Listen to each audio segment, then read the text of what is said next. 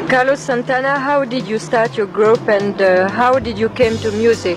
Just by watching what it does to people, what it does to a whole environment. As soon as music gets in the air, and the first time I saw it, you see the people changing, the moods, the way they talk, the whole environment. It comes more naturally. People are more themselves than what they are programmed to be. And do you feel you are leading a rock group? No. Not really. Here it is, the Baco Tunes podcast with Matt Munoz.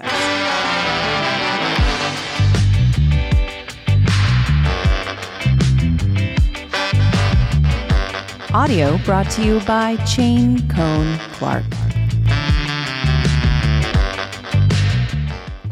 Greetings, Baco Tunes listeners. It's your host, Matt Munoz. This episode of the Baco Tunes podcast features a classic interview with rock and roll legend Carlos Santana, recorded on August 11, 2011, just before his concert in Bakersfield, California on September 27, 2011, which also happens to be today in 2023. If you're scratching your head right now, allow me to explain, okay? If you've heard this interview before, you probably heard a very low-quality recording with lots of noise and hiss. And that was the original audio taken from my old Sony handheld recorder plugged into a landline at my old desk during my years as an entertainment reporter at the Bakersfield Californian. But thanks to my old friend, engineer, and fellow musician Brian Wallace in Los Angeles, the original audio has been cleaned up for a better listening experience. Just like he did with my other classic interview with Merle Haggard that you can listen to on Baco Tunes. Both interviews are in my top 2 most listened to episodes. As you will hear, Carlos was cool, polite, and exactly who you'd expect him to be. I have too many favorite Santana music moments, and I lost count how many times I've seen the band's live performance of Soul Sacrifice at Woodstock. It's magical, mystical, loose, young, wild, and free, and it's amazing. Now, at the time of this interview, Carlos was just cruising, enjoying the latest phase of his career, which was mostly touring. Fast forward to 2023 right now, as you are hearing this re-release, the new Carlos the Santana Journey documentary film will also be released in theaters, so make sure you catch it because I definitely will.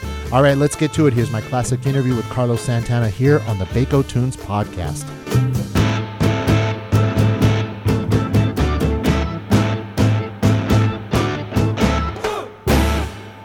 Hello, Carlos.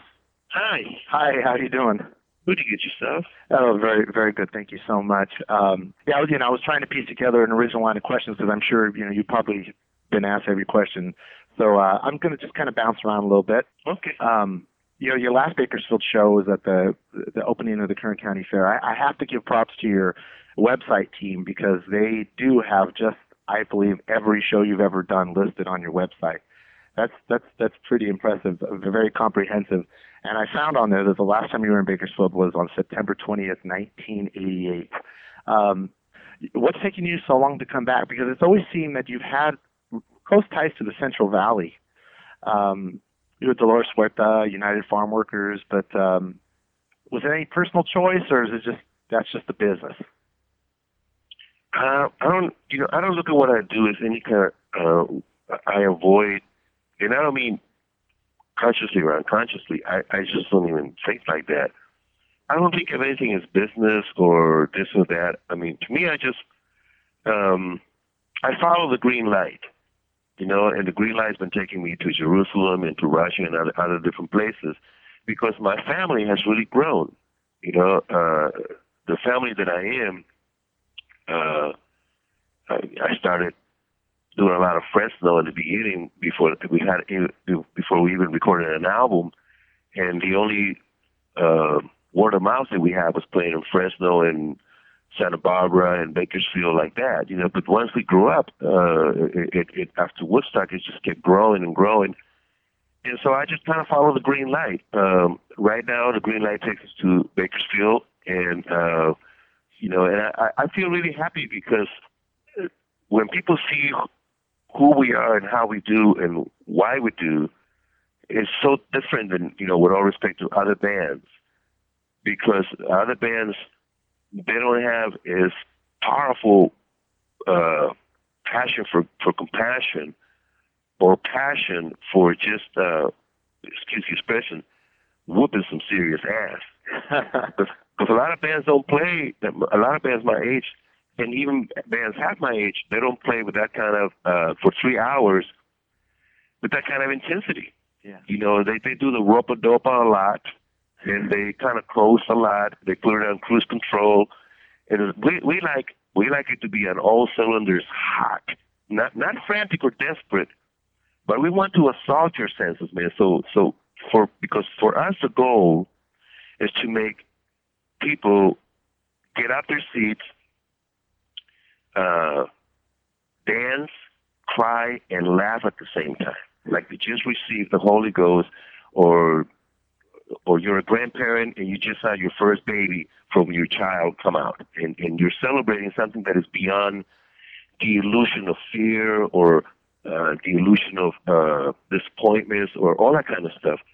And so that's the kind of music that we play. We utilize the songs as vehicles to really inject into people something that makes people significant, meaningful, and have a serious, supreme sense of self-worth, not arrogance. And so that's why, you know, we are where we are. Yeah, it's beautiful. Thank you so much. Now, you know, in the past, you've always seemed a little reserved in public. I think that's more of a media thing until you hit the stage, of course, and you light up. Like you said, you know, assaulting the senses. You know, I was surfing around your Facebook, and, you know, I see a lot of lighthearted photos of you and your bandmates, you and your wife, Cindy. And would you say that you're happier now than you were, say, you know, 10 years ago during the whole, you know, big supernatural era? Yes, I'm happiest. Happiest. I'm happiest now because this is a word that I think it starts messing with people, you know. But I've been saying this word since 66, 67. Rearrange molecular structure on a molecular level or crystallize your intentions, motives, and purpose. You say crystallize. In other words, prioritize what's really important for you. I discarded a lot of fear. I'm more invested every day in being grateful because I have realized that all of us are students and teachers to one another. And so when I go on stage, I have way more energy than I ever had before because I realize that it's not an uphill battle anymore in my life. You know, I found this person who we both love the same thing. We love Miles Davis and John Coltrane and Bob Marley and Marvin Gaye. And we're both serious musicians, seriously with fun music. But the reason I'm really happy is because I have accepted a whole different perception about my life than what I used to be. I used to feel like I had to fight really hard being a Mexican or this or that, you know. So I grew up with a bunch of distorted way of looking at myself that I had to fight all the time with the Black Panthers, like the Black Panthers or Cesar Chavez and Dolores. But you really don't have to fight anything. All you have to do is accept that if you trust, hope, faith, and trust, that's the fuel. Hope, faith, and trust. That you open your arms, you open your heart, and the universe is ready to give you way beyond what you think that you can get. So my conception changed because I'm not a Catholic anymore. Catholic is guilt, shame, judgment, condemnation, fear. That's mental slavery. I love Jesus, and I will always be with Jesus, but I'm not a Catholic. I am, if somebody was to describe me, well, what are you? I would say, I'd rather be like water. Like that. Yeah. Oh, I like that. I wanted to get it real quick in the supernatural era because that was so huge, and that's when there was a whole other generation that discovered Santana or, you know, rediscovered, you know, that era of your career was such a phenomenon. It was just so big. Did you ever anticipate it to get that huge? No, you know, Clive Davis was the first one that told me, you know, I've seen you live, and you have something that is really incredible, and we haven't worked together in a long time. My thing, it's the same thing that Cesar Chavez used to say. Solo se necesitan ganas. You only need willingness. Willingness. With willingness, you can create the miracle. Do you have the willingness to go into a different arena and invite and allow Rob Thomas, Lauryn Hill, and everyone to write a song with you and for you And I said, yeah. I said, okay. Because he says, what you do live, you're incredible in the ring. But there's another ring. It's called the radio. And that ring, you haven't been there since 73 or 72. And it has changed. So I want to know if you have the willingness, the capacity to have willingness to open yourself up to this new young writers and producers to come and share with you. And I was like, yeah, I have the willingness, you know. And then it just happened. 25 or 27 times platinum, whatever it is. Yeah, it's amazing. I was looking at some of the numbers now, you know, and it's been over 12 years, and it's absolutely amazing. Now the follow-up records were kind of in a similar vein, you know. And were you concerned that a lot of the old school Santana fans were going to get a little bit tired of that, you know, and saying, hey, man, I want you to bring back some of the jazzier conceptual days and stuff like, you know, Caravanserai, Borboleta, stuff like that. Are you planning on doing stuff like that again, or are you just kind of... Yes, I see these coming out kind of like Caravanserai. It's mainly instrumental, no singers. It's just mainly songs that I've written. You know, from 73 to 99, I did all of that. So you know, I'm not a water boy for people to tell me what to do and what they want me. You know, I have to follow my own voice. You know, and if you can relate to it, like a lot of people couldn't relate to Caravanserai after Abraxas. Yeah. Like, what is wrong with Carlos? We weren't even waves. And like, dude, man, you know, I'm going to follow my heart, and I hope you can follow the right, because I can't just wake up and, you know, I'm not a jukebox that you put a quarter and I'm going to play only that. You know, I love those songs, but I have to grow, and sometimes to grow. Oh, here it is. I've been accused of committing career suicide at least 7 times because of the people that I choose to play with, whether it's Wayne Shorter or Miles or Alice Coltrane or John McLaughlin. But I need to grow, man. I'm not like a little Mexican that's only going to play piñata music. You know, that's not going to happen. I was never that. You know, I love piñata music and I love being a Mexican, but you can't reduce me to that. Yeah, absolutely. No, thank you so much for that. Now, your wife, Cindy Blackman, a star in her own right through her work with Lenny Kravitz, incredible drummer, and you know, she's played with so many legends herself. Now, I'm sure you also get asked this question a lot, but will she be joining the band anytime soon? Might that happen, or is maybe as a guest? She'll always be a guest because the musician that we have, the drummer that we have, he has a permanent seat, and that's Mr. Dennis Chambers, who's one of the best in the world. Sidney Compton sits in Corazón Espinado and a couple other songs.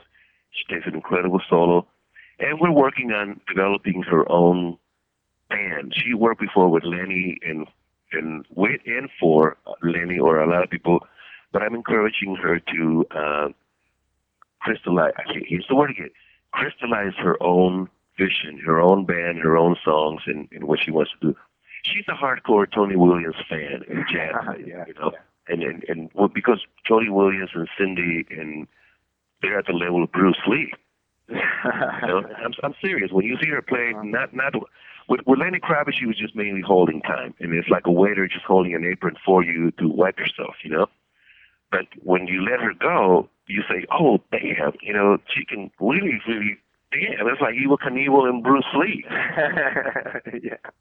No, she's phenomenal. And, I was because I looked on her website and some of the stuff that she posts on Facebook. You guys are 2 very spiritual people, and there's a beauty that kind of like resonates from both of you guys being together. So I think it's absolutely fantastic.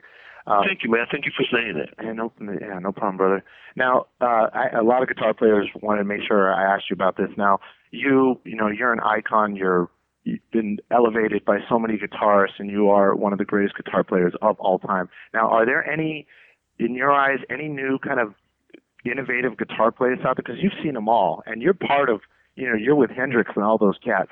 Are there any new innovative guitarists that you see out there, or is everybody just kind of emulating what you guys have already laid out for everybody? The only ones that I really, really feel a connection to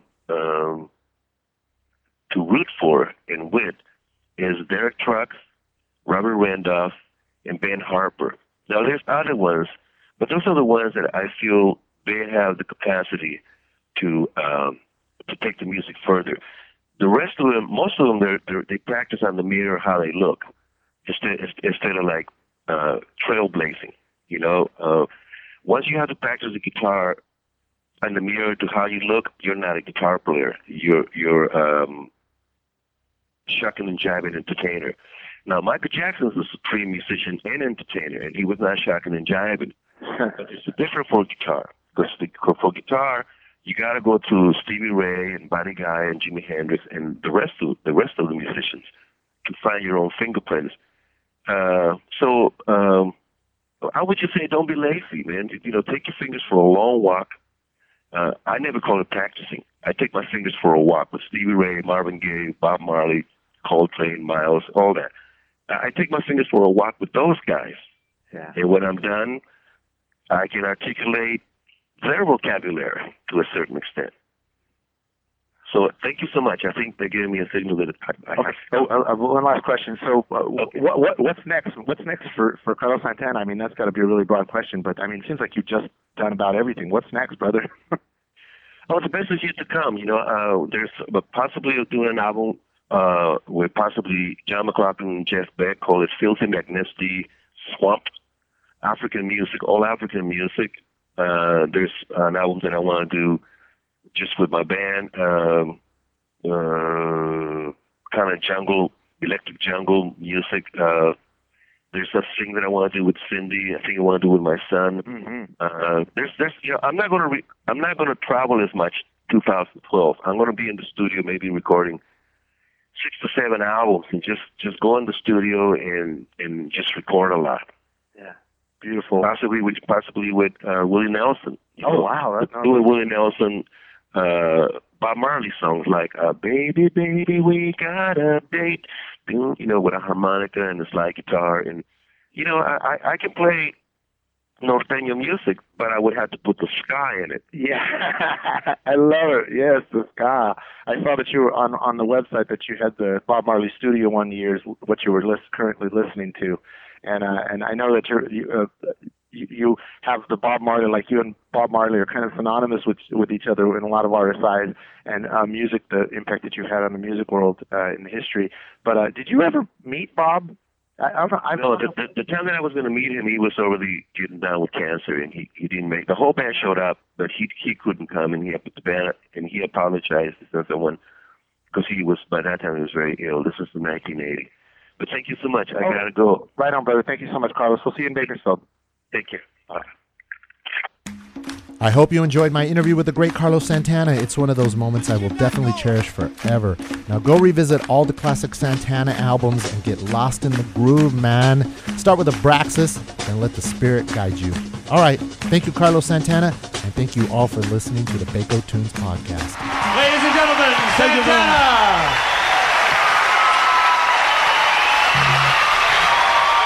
The Beko Tunes podcast with Matt Munoz. New episodes every week. And for the latest, be sure to follow us at Beko Tunes on Instagram and Twitter. That's BAKOTUNES. And be sure to like us, rate us, comment at us, and don't forget to subscribe. We'll be back next time.